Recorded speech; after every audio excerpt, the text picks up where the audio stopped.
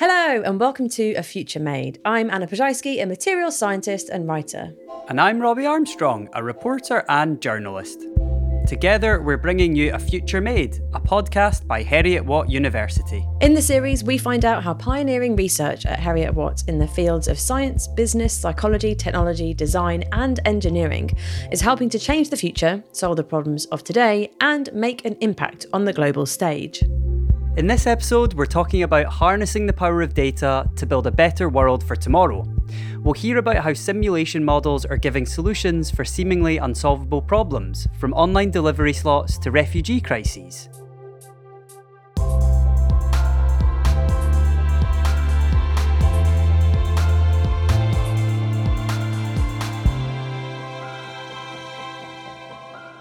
We're also going to take a look at big data. But Anna, I am going to admit that I can barely pronounce qualitative and quantitative, let alone define them. So what do we actually mean when we use these words in the context of data collection? Right, absolutely. So these two categories of different types of data that you mentioned, quantitative is the one to do with numbers. So that could be anything from geolocation to size of population. Qualitative is the wordy stuff. It could be people's opinions or other human responses to stuff. Right, that makes sense. So data, I don't tend to really think about it much unless it hits the headlines. So Cambridge Analytica scandal was a big example where I was reflecting on it. ChatGPT recently, I was thinking a lot about AI and data. But the more I think about it, the more I realise it's fundamental to every aspect of our lives. So everything from healthcare to the bank loans we receive to the people we match with on dating apps, it intersects with quotidian aspects of existence in quite unusual and unexpected ways. And it just blows my mind the more I actually think about that. Yeah, me too. It's kind of inescapable these days, isn't it? It always reminds me of that phrase that you hear on like cop dramas in the forensics team where they say that every contact leaves a trace. Mm-hmm. I feel like everything we do in the modern world leaves some kind of data trace.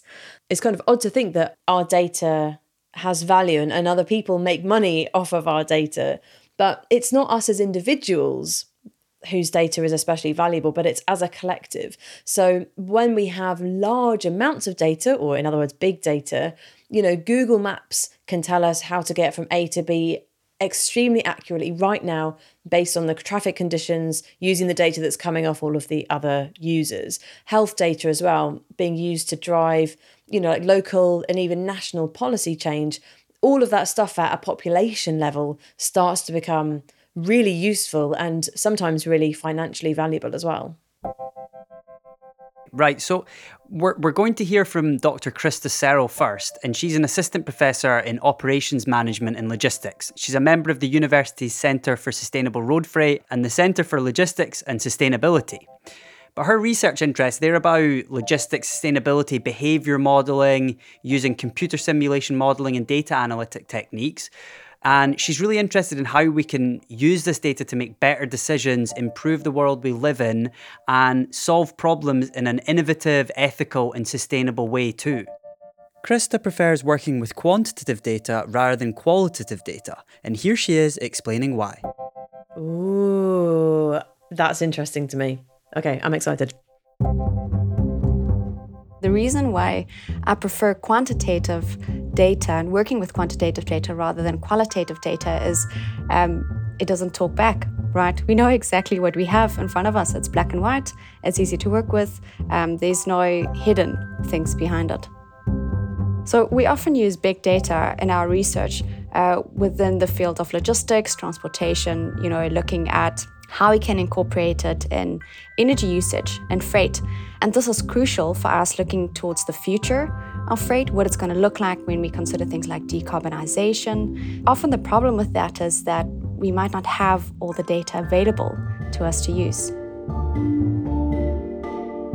On the face of it, I would agree with Christa. Numbers don't lie, or you wouldn't think that they could lie. But the data that you gather with numbers still on some level subject to error. You might be able to get a number out of, let's say a geolocation, but that geolocation isn't 1000% accurate, right? You would always have like a margin for error.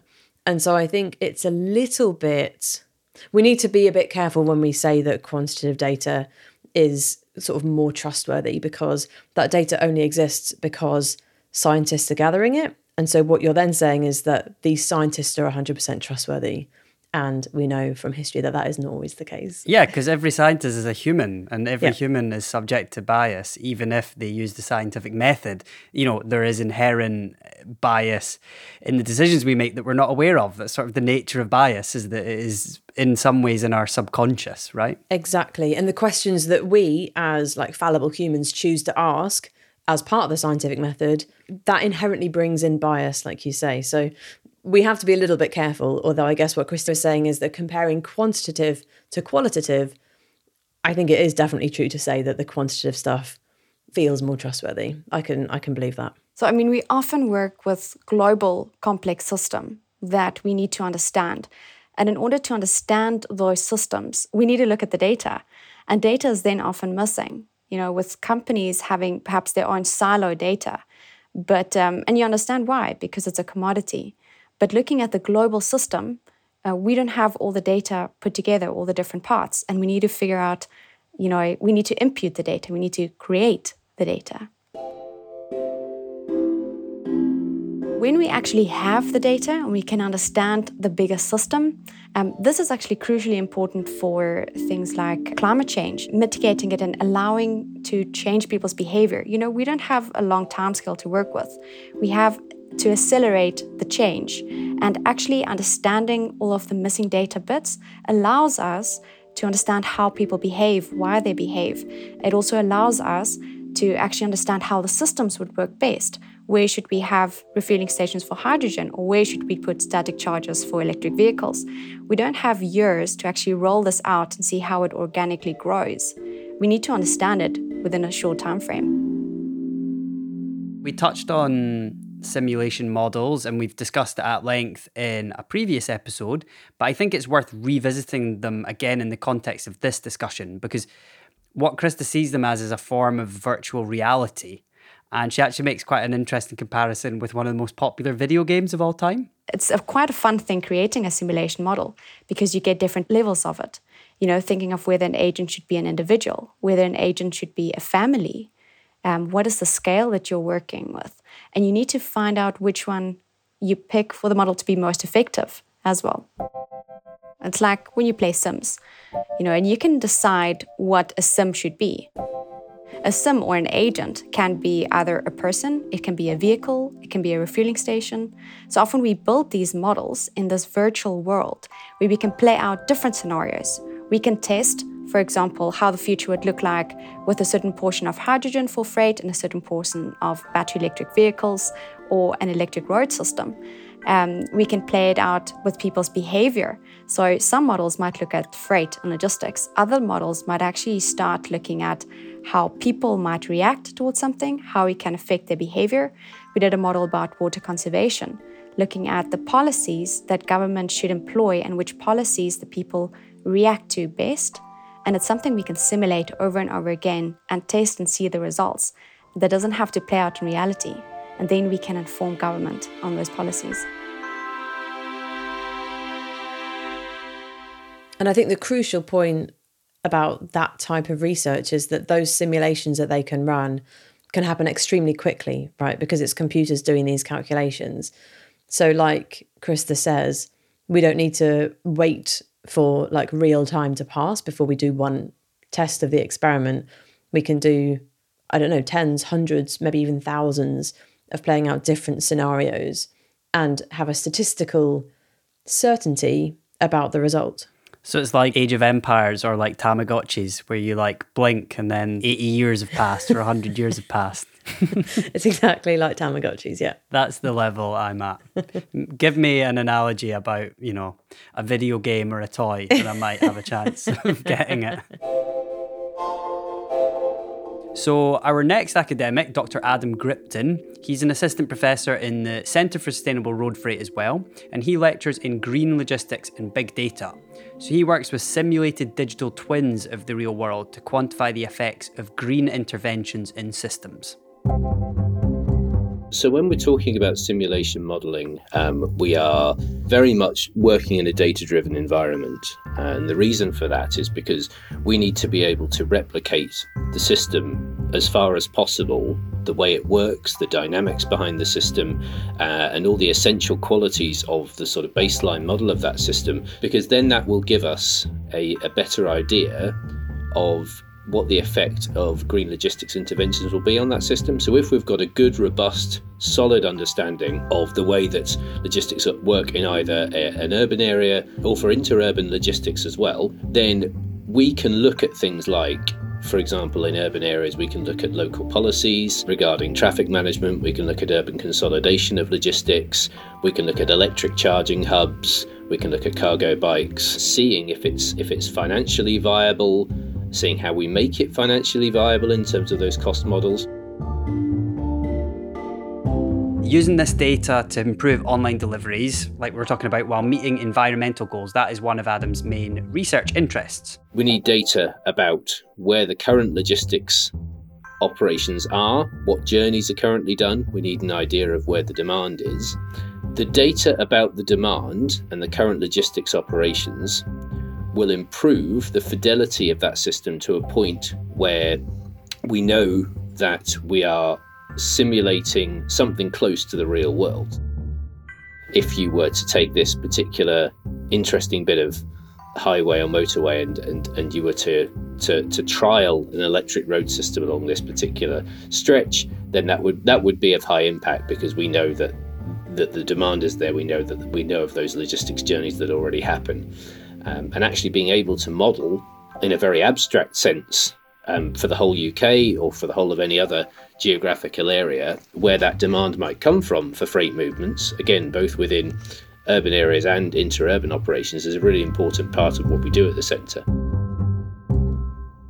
Yeah, that actually rings true for me. When I get my grocery shop delivered every week, I choose a cheaper time slot that is quite a long time slot. I think it's 4 hours. And then on the day, they text me to say within that 4 hours, the 1 hour window that it will actually come, which I think is a genius solution, because it gives you a bit of control. But if you're somebody like me who works from home and it actually doesn't matter exactly what time they come, then they can optimize their logistics within that time constraint that is convenient for the customer. I think it's a really good idea. There's an awful lot of miles wasted through returns, through missed deliveries, through what sort of while you were out, so all of which need to be resolved, but also through customers choosing time windows in a way that doesn't necessarily produce the most efficient logistics patterns. So if you relax some of those time windows, then you'll get much more efficient operations. You'll get less vehicles on the road because each vehicle will be able to be utilised that much more. Technological advances have helped make logistics a more efficient operation and therefore a greener operation. We can pretty much assume that there's an alignment between the total number of kilometres driven in a given operation and costs. So there's a sort of win-win there for the delivery companies, because they get to choose a more efficient operation in terms of their drivers' costs, in terms of their fuel costs, but the overall environment benefits as well, because you get less wasted miles for the same amount of deliveries.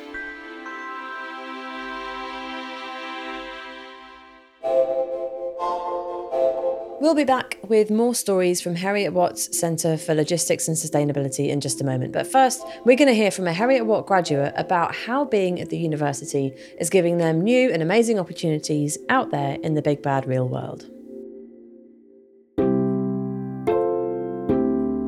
Hi, my name is Dr. Zainab Haboubi. I'm from Iraq, and my current job is a senior data analyst, and I work in the area of risk strategy and people.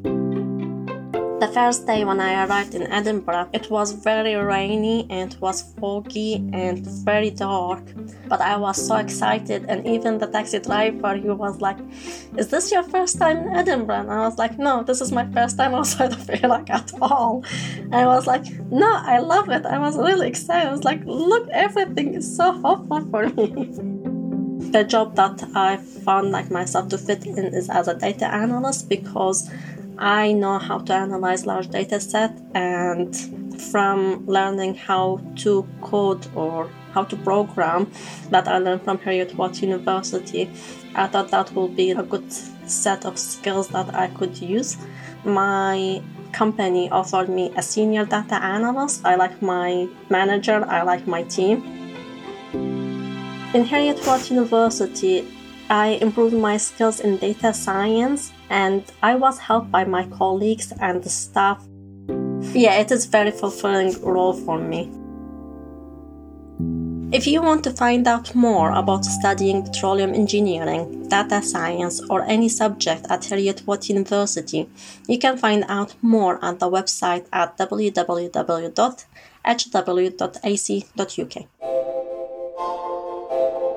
You're listening to A Future Made, a podcast from Heriot-Watt University with Anna Ploszajski and Robbie Armstrong.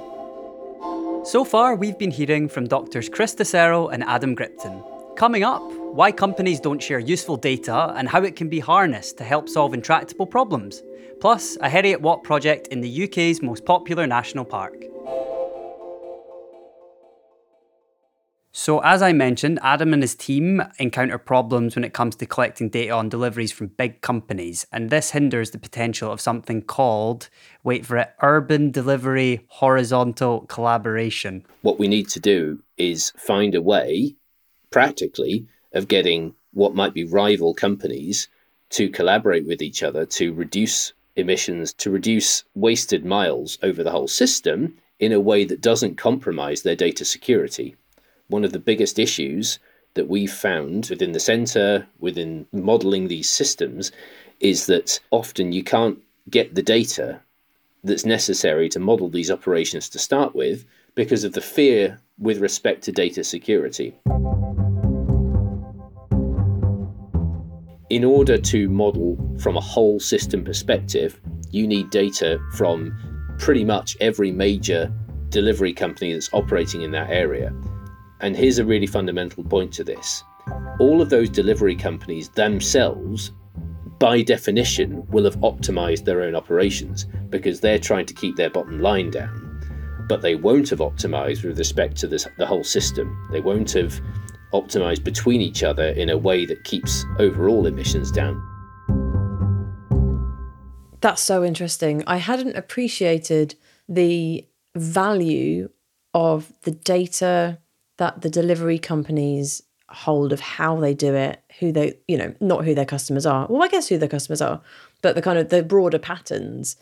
I hadn't considered that even that data is valuable. So there is this whole, shadow world in which there's, heaps and heaps of data that isn't actually being used to benefit, in this case, the smooth running of our society, our roads, our logistics systems. And I guess this is what Christa is touching upon as well, is that you can distinguish between data that's used for companies and the data that, academics and researchers need in order to make or propose fundamental changes to, make all of our lives better. Make all of our lives better, and also, help out these companies by saving them even more money. That's the irony, is they're keeping the data under lock and key because they're trying to save money.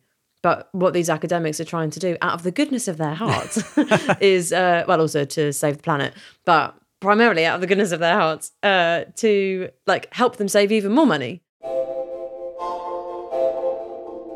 So a little sidebar here. I thought we would touch upon the Internet of Things because it asks questions of the benefits and drawbacks of data collection, and as well as that, it is one of Adam's all-time favourite bugbears. So here he is giving a pithy sum up of his thoughts on the subject. If there is a link in the chain that you can take out completely in terms of your data security, then you probably should. And having too much connected devices for me seems potentially, unless there's a really good case for making something into a connected device, I think we should always be wary of such things because it's just introducing another link in the chain that can go wrong. All of these technologies work when humans behave in a predictable or a predictably unpredictable way, right? But it's based on routine and learning and kind of AI. But we know that humans are not predictable. And so these things are great, in the normal status quo times, but it they represent like inconvenience when we behave in a very human way, when we change our routines or when we want different things. And this is where our next researcher comes in, Dr. Jyoti Mandhani, because she's looking at qualitative data. She's a research associate at the Centre for Logistics and Sustainability, and her interests lie in travel data, public behaviour, and the public's views towards sustainable transport. So she's trying to gather information on public attitudes that they can then use to shape policy decisions. So at the moment, she's working with the Lake District National Park, and the project is trying to find sustainable transport solutions in what is England's largest national parks. So she came to Heriot-Watt having done qualitative research aimed at improving public transport in Delhi. So it's a massive change to go from such a concentrated urban population to such a rural population, but each has its own particular problems to be solved. The transportation-related issues in the national park, especially in Lake District, widely recognized problem. Like there's very intensive traffic congestions over there, and that creates the environmental burden not only for the local population but also for the ecosystem. So, in response to these serious problems, national park authorities are keen to develop the sustainable transportation in the national park by proposing various policy initiatives. Our research team at Heriot-Watt intend to elicit their views or the opinions or the experience of the local public towards the sustainable transportation in the national park through public consultation research work. And for this, we have used a gamification approach. Let's listen to why they work with qualitative data. So when we talk about the public opinions or views, it's not about the numbers, right? So if we are talking about their opinions and experience, we should go ahead with the qualitative research. Qualitative research is nothing but to capture the insights of people's feelings and thoughts, which cannot be like described in numbers, right? So this is like giving a voice to the lived experience or offering the researchers to get more deep into the topic by getting the individual's experiences. Here's a little bit more on the novel approach that they employ. We have proposed an alternative approach to the conventional focus group discussion, right? So using gamification to facilitate structured discussion around the topic. It's a use of game design element in non-game context to capture the thoughts, feelings, and experience of people. In this approach, we engage the people and look at what they are motivated and interested in by giving them that playful environment. So knowingly and unknowingly, they provide their feedback, they provide the experience, they provide their thoughts and opinions in the discussion, group discussion. And that really matters to a researcher. They use a variety of games, but the one that they focus on is a role-play card game, and the participants act as the policymakers. So they're given cards that have different policy measures that they can implement. We learned about simulations earlier using like quantitative data and like when it comes to transport, and this is like the qualitative equivalent. It's a simulated scenario that they're creating, and what they're basically saying is like, here you go, local public, you're in charge now. If you were in power, what would you want to see? And then one big challenge, I'm sure, for the researchers is to take those discussions, which are presumably recorded, transcribe them, and then look for patterns. So we're going to look back to our previous academics, and I wanted to discuss this paradox that I think exists at the heart of modern life. I was keen to hear their thoughts on the contradictory idea that we are more connected than ever before, but also because of modern technology and modern existence, we feel more separated, more atomized, more individualized as well. And I think this sort of rise of individualism has been coupled with this new technology. So it's sort of morphed into this strange world where we are individual and have lots of agency, but also are anonymized data points written in code at the same time. The very kind of like Western canon of story is all based on the ego, right? And the hero's journey. The way that we are taught from childhood to like think of ourselves as the hero of our own story makes us very individualistic. Different cultures and different ideas around taking a more collective approach may produce a kind of different sort of technological outcome. And it's interesting that when technology comes into it, our sense of individualism, as you say, is challenged, right? Because we are just like a series of data points floating in the internet somewhere. And we are not the kind of precious snowflake that we believe ourselves to be. Well, we are both, actually. I think that's the point. We're non-dualistic, to take another Eastern philosophical concept, which seems like we've never really fully adapted that idea into Western society, that things can be one thing and the other at the same time. They can be two contrasting and contradictory notions that exist within one whole.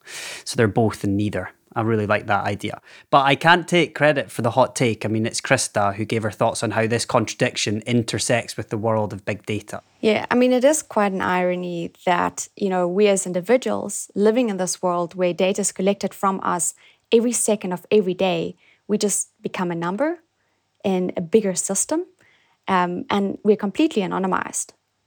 But the thing that the system can pick out is patterns, right? So when we don't have the data and we create simulation models to get the data, we model it from a bottom-up approach. So we model it at an individual level. And suddenly, for each individual, we now start giving them characteristics.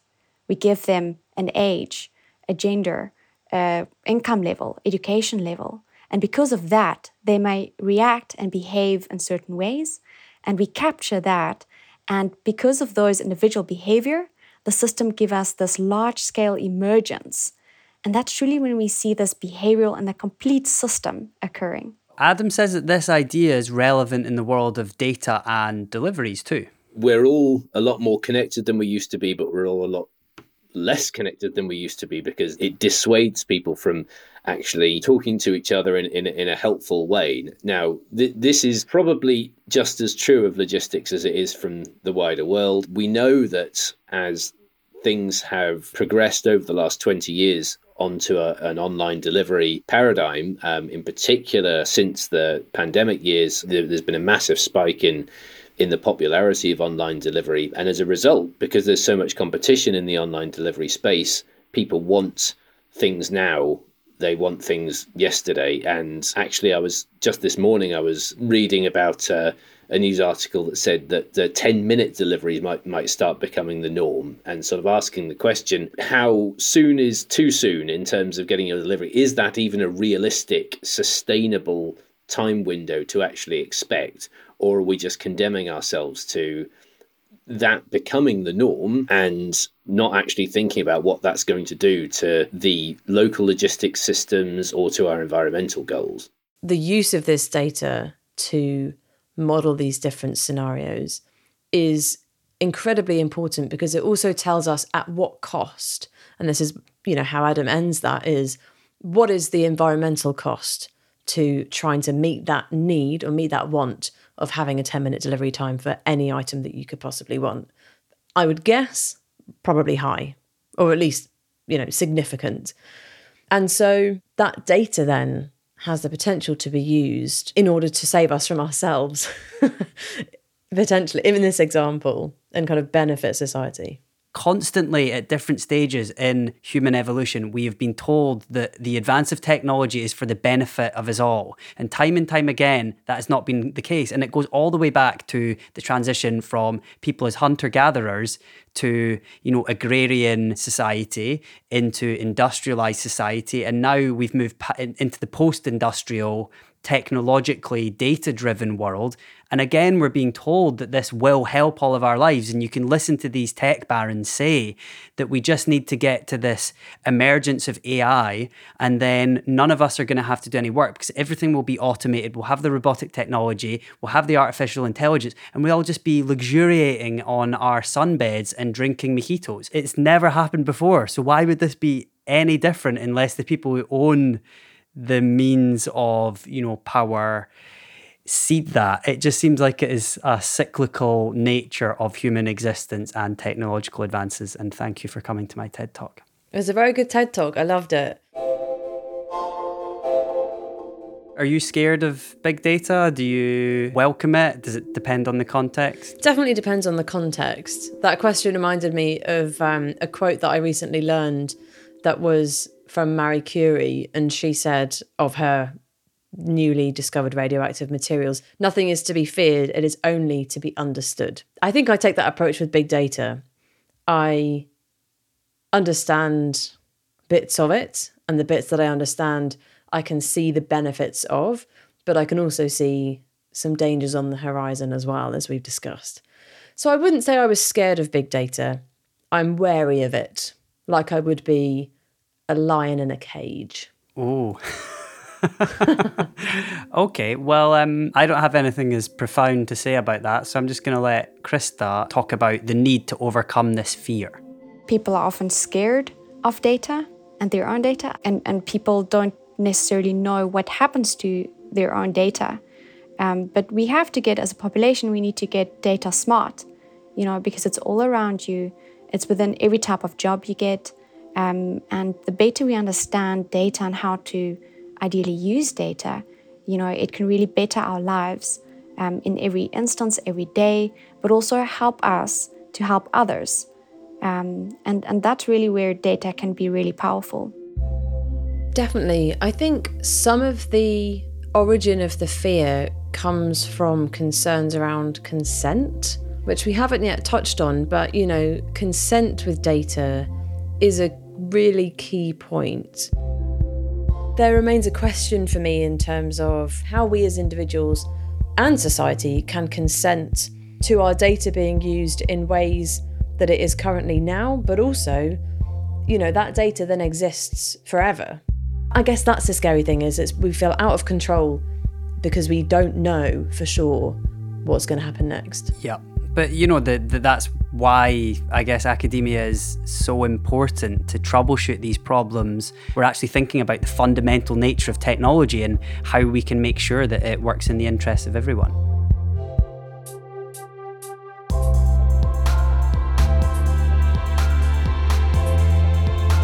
Thanks for listening to A Future Made. Subscribe wherever you get your podcasts to make sure you don't miss an episode. Just search for A Future Made. Or you can head over to Heriot-Watt University's website at hw.ac.uk.